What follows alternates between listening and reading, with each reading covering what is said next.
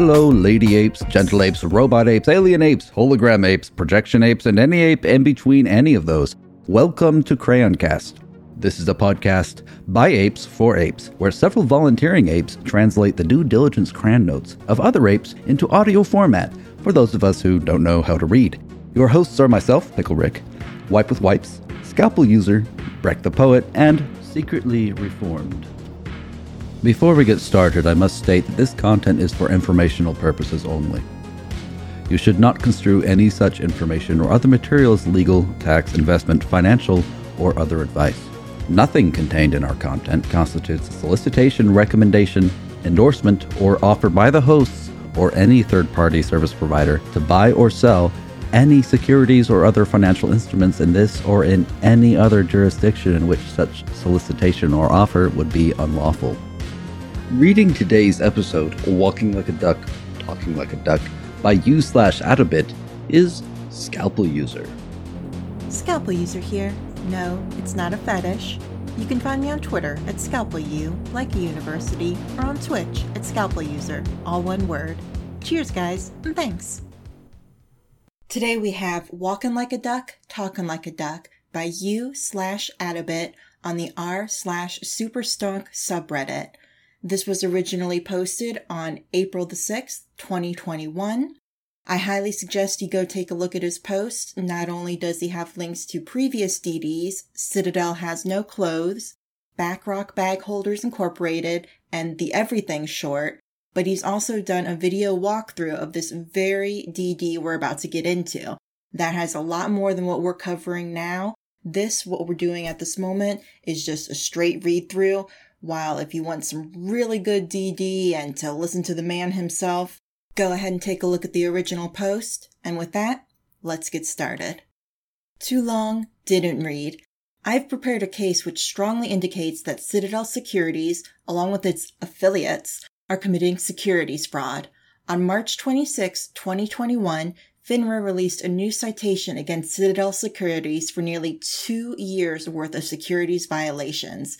The only reason Citadel hasn't been busted for fraud is because they hide behind the veil of unintentional behavior.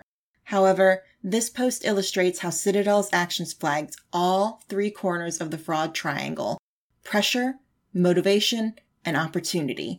It's time for these people to be held accountable. My fellow apes, many of you are wondering how these posts about Citadel relate to GameStop. Perhaps I've lost sight on explaining this connection, so let me clear this up before diving into more crap on them. As you Don't Fight the Evil pointed out, you just never know what a company's short position is because they aren't required to disclose it. And unfortunately, she's right.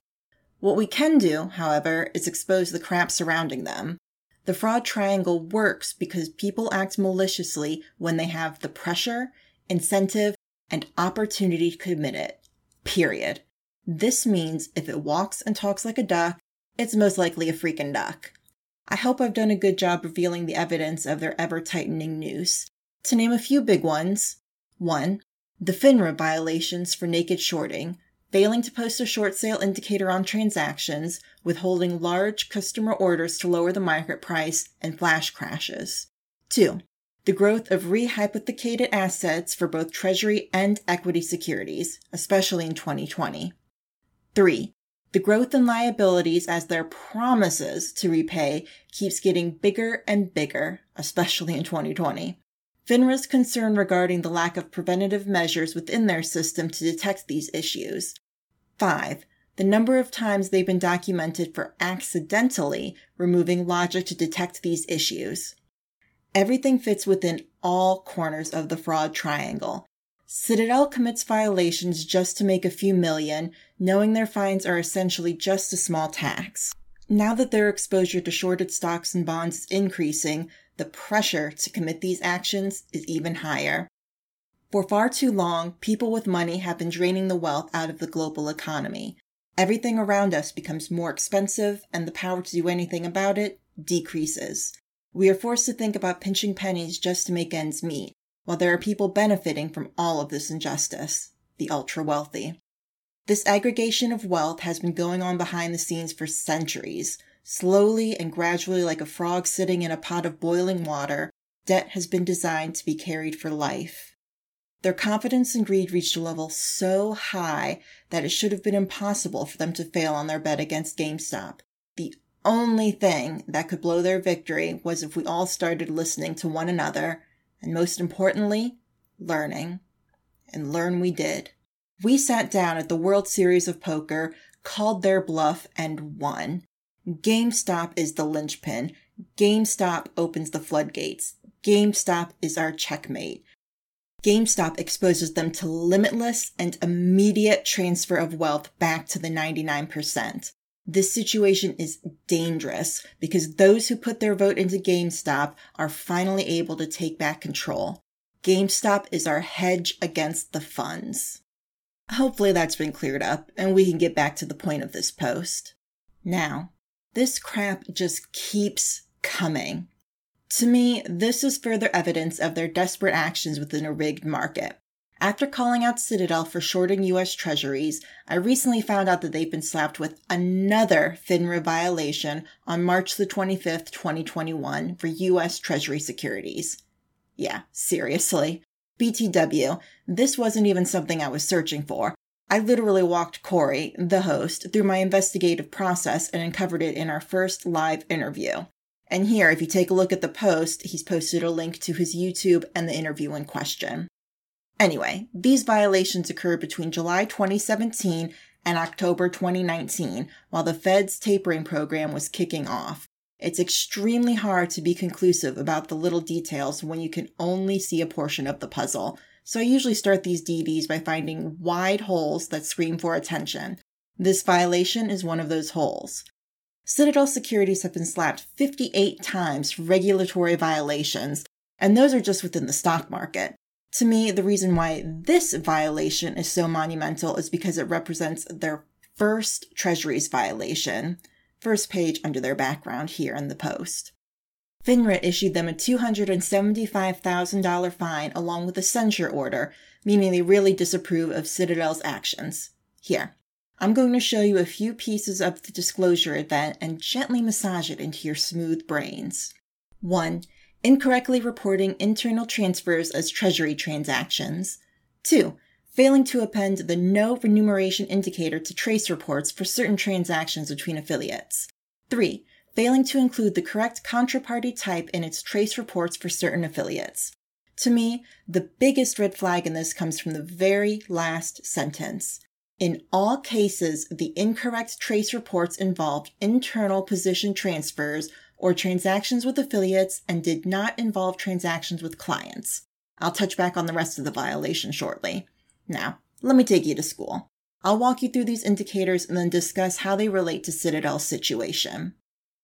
What are related party transactions and why do they matter? The codification, Official Accounting Bible from FASB, explains related party disclosures under ASC 850. I'd love to have a subscription to this, but it's about $1,200 a year. So here's a link from Deloitte that gives a decent overview of ASC 850-10. A typical related party transaction occurs just like a normal transaction, but the parties involved have a connection somehow. They can be 1. A parent entity and its subsidiaries. 2. Subsidiaries of a common parent. 3. An entity and trust for the benefit of employees, such as pension and profit-sharing trusts that are managed by or under the trusteeship of the entity's management. 4. An entity and its principal owners, management, or members of their immediate families. 5. Affiliates. Transactions can be any of the following. 1. Sales, purchases, and transfers of real and personal property. 2. Services received or furnished, such as accounting, management, engineering, and legal services. 3. Use of property and equipment by lease or otherwise. 4. Borrowings, lendings, and guarantees. 5.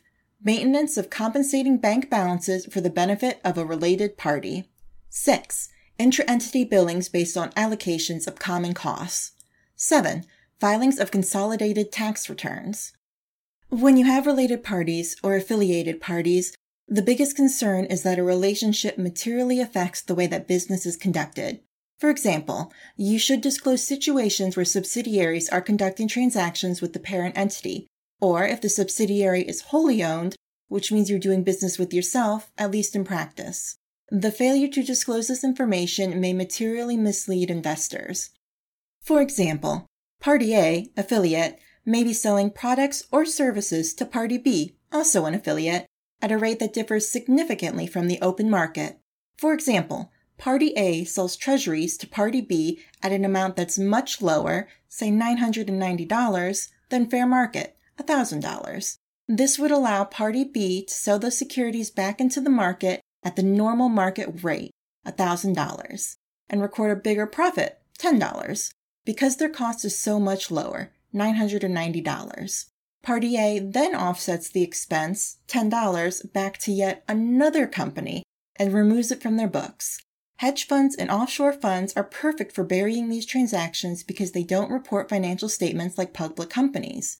Likewise, Party A may need to remove something from their balance sheet, bad loans, etc., and simply use Party B as a dumpster. This is exactly what Enron did with their special purpose entities, SPEs. When Enron had to incur huge losses, they simply shifted those losses to shell companies and left the good stuff on their books. Cue violation number 1. From an official document, from August 2nd, 2017 through December 8th, 2018, Citadel Securities reported 452,451 Treasury transactions to trace that it was not required to report. These reports constituted over 14% of the total Treasury reports the firm made. The over-reporting occurred when the firm transferred Treasury securities within its internal accounts because the firm unintentionally removed the logic to prevent these internal transfers from being automatically reported. Okay, when you send transactions to the trace system, they ask you to prove that they are legitimate. If they are legitimate and occur with an affiliate, FINRA needs to know that. This is to prevent frauds like Enron from happening again. For sake of argument, let's just ignore the part where they unintentionally removed logic and then intentionally reinserted it, because that would make this DD too darn easy. Breaking this down, Citadel over-reported 452,451 securities transactions, which represents only 14% of total reported transactions to trace. This means that Citadel reported 3,231,792 Treasury transactions, and one transaction doesn't necessarily mean one Treasury. Could be thousands. They were not required to report 14% of those because they should have been flagged as internal transfers and not Treasury transactions. Now we begin to uncover the corners of the fraud triangle: pressure, incentive, and opportunity. Citadel was obviously compliant for 86% of their Treasury reports. So why would they feel the need to unintentionally over-report 14%? Hey Citadel, why you walking like a duck? How did FINRA find out that these were actually internal transfers? Probably the same way I did, by looking for clues. Check out Citadel Securities' related party disclosures from 2020. Same as in 2019, I checked. From an official document, Citadel Securities LLC, the company, CSHC US LLC, also shortened to CSHC. An affiliate is the sole member of the company. CSHC. Who are you really? Ladies and gentlemen, presenting Citadel Securities Institutional LLC. Think it's the same company? No. Citadel Securities Institutional is a completely different company in the books. These guys are affiliated to one another, but exist separately as special purpose entities, or SPEs. Let's walk through this again. And as an aside from your lovely voiceover, crap's about to get real with all these letters, so buckle up, Buttercup. Citadel Securities lists CSHC US LLC as an affiliate and the sole member of the company. Citadel Securities Institutional lists CSHCUS LLC as an affiliate and also as the sole member of the company. CSHCUS LLC. CSUH? Who the heck is this?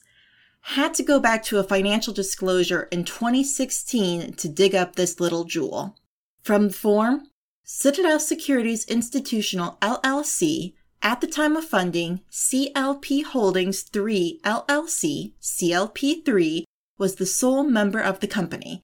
On January 1st, 2016, CLP3 merged with and into CSHC US LLC, CSUH, as an affiliate. As of January 1st, 2016, CSUH is the sole member of the company. CLP Holdings 3 LLC, CLP3, WTF. On January 1st, 2016, CLP3 merged into CSUH. So, who is CLP Holdings 3 LLC? From the form, Citadel Securities is a wholly owned subsidiary of CLP Holdings 3 LLC, a limited liability company organized under the laws of the state of Delaware, Citadel Parent, and collectively with Citadel Securities and CSPI Citadel. CSPI, like Citadel Securities, is also a wholly owned subsidiary of Citadel Parent. 1. Citadel Parent owns 100% of CLP Holdings 3 LLC, which became CSUH in 2016. 2. CSHCUS LLC, CSUH, is the only member of CSHCUS LLC, CSHC. CSHCUS LLC, CSHC, is also managed by Citadel Parent. So, basically, Citadel is Citadel is Citadel is Citadel. No wonder why FINRA was ticked.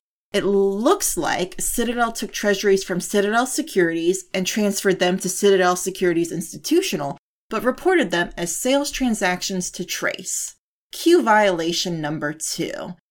From the form, FINRA Rule 6730D4F provides that when a trade report does not reflect either a commission, markup, or markdown, the member should include the no remuneration indicator. From July 10, 2017 through October 9, 2019, in 45,638 instances, Citadel Securities failed to append the no remuneration indicator to Trace reports for treasury transactions with an affiliate that were at cost. Again, let's ignore the part where they pretended to discover the issue in June 2019 prior to being contacted. Let's also ignore the lack of necessary logic to determine which transactions are which. They do this in almost every freaking violation they get. Now, what is remuneration? Basically, it's a type of compensation. In the case of Citadel Securities, it's the price adjustment that is passed to Citadel Securities Institutional when a treasury is sold or lent. A normal market transaction might sell a treasury security for $1,000. In this case, $1,000 is entirely represented by the bond's value. An affiliated market transaction might sell a treasury security for $990, with $10 in remuneration for a total of $1,000.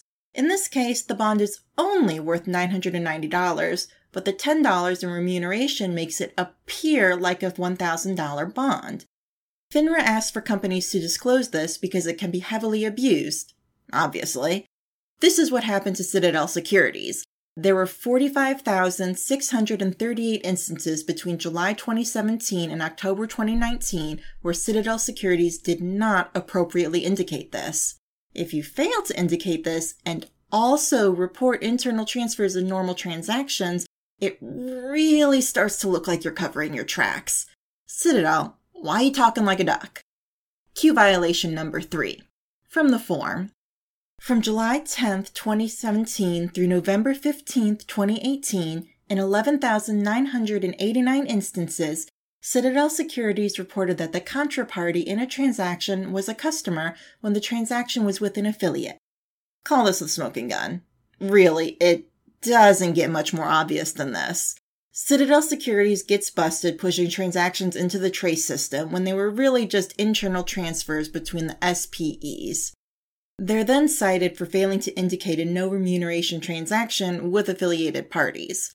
And finally, they misclassified the nature of the contraparty in 11,989 transactions, saying they were customers instead of their own, you guessed it, SPEs. Want more? Check out this disclosure from Citadel Securities. The company, during 2020, CSIN provided execution services to the company under a cost-plus agreement. As a result of this activity, the company incurred service fee expense and recorded commission revenue from CSIN for acting as a counterparty for trades with third parties. As of December 31st, 2020, the company had a payable to CSIN of $7 million, which is included in payable to affiliates on the Statement of Financial Condition. Citadel Securities Institutional, CSIN, provided execution services to Citadel Securities under a cost-plus agreement. Cost plus. Sounds a lot like remuneration agreement. Because it is. Let's bring this all together, shall we? 1. Citadel Securities sells treasuries to affiliate parties such as Citadel Securities Institutional. 2.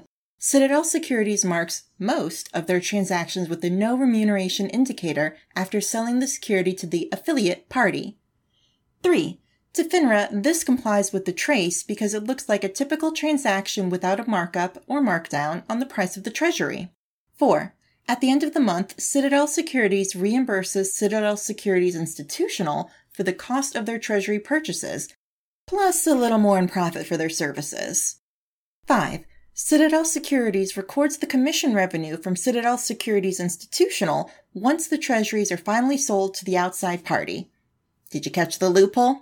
Citadel Securities is able to remain compliant with FINRA because they pay for the services, the markup markdown, provided by Citadel Securities Institutional after the transactions are cleared through the system. They just disguise them as service fees. Instead of paying during the transaction by remuneration, they simply leave it off the books and hide it on their financial statements. If you're wondering where the SEC is in all of this mess, listen up. The SEC and FINRA are both regulatory agencies for financial institutions. I am now 100% convinced that the SEC has given the responsibility of investigating fraud to FINRA, while the SEC works on creating the legislation to stop these acts. However, it appears the SEC and FINRA are working as totally separate agencies, while the SEC is supposed to be overseeing FINRA. I'm convinced the money flows directly to the SEC from FINRA fines, and the SEC is at risk of losing that revenue if they actually start cracking down on these pigs. I am presenting a genuine case here. If you're wondering where the auditor, PwC, is in all of this, they just have to verify the statements are fairly presented. They don't have to say anything else. All audit firms are now in the business of consulting, like Arthur Andersen did with Enron. They all sit in a room and discuss the best way to present this crap without looking like a giant fraud. You want to see how bad this situation has become? Check out this 10K, page 4, from one of Citadel's recent 13G/A filings on February 16, 2021. Keep in mind, this is an acquisition company that specializes in purchasing companies that are headed for bankruptcy. According to the S&P, their leveraged loan weakest link count, which reflects companies with a B- or lower credit rating and a negative outlook, has more than doubled since 2019, rising from 145 companies, or 11% of the S&P coverage universe, to 329 companies as of June 2020, or 25%. U.S. default rates have risen sharply this year and are projected to continue to rise over the next 12 months. According to the S&P, the trailing 12-month default rate has doubled since the beginning of the year to 3.9% and is projected to reach over 10% within the next 12 months. Defaults have ranged across a large number of industries, including business services, consumer and industrials, according to S&P. The U.S. leveraged loan market today is approximately $1.2 trillion, which is approximately double the size of the market during 2008 to 2009 credit cycle. This means that similar default rates in today's market would imply a significantly larger volume of restructured liabilities. Collateralized loan obligations, or CLOs, represent a much larger ownership of today's leveraged loan market compared to the leveraged loan market of 2008 to 2009. There has been almost 2.5 times the CLO issuance from 2013 to 2019, $743 billion, compared to 2001 to 2007, $302 billion. The increased CLO market share of the leveraged loan market may lead to a larger number of post-restructured companies with equity ownership being held by CLOs, which could lead to attractive investment opportunities at relatively more favorable terms. This is so much more than speculation. Citadel is a duck. Diamond freaking hands. Well, Crayon Nation, that's been today's episode. We encourage you to go and read the comments on the original thread on Reddit written by you/Atobitt. That's ATOBITT. You can find a link to the original thread in the description of this episode. As always, be good to yourself, be good to others, and be good to the world around you. Your hosts have been me, Pickle Rick, Wipe with Wipes, Scalpel User, Greg the Poet, who also did our theme music, and Secretly Reformed. We'll see you next time.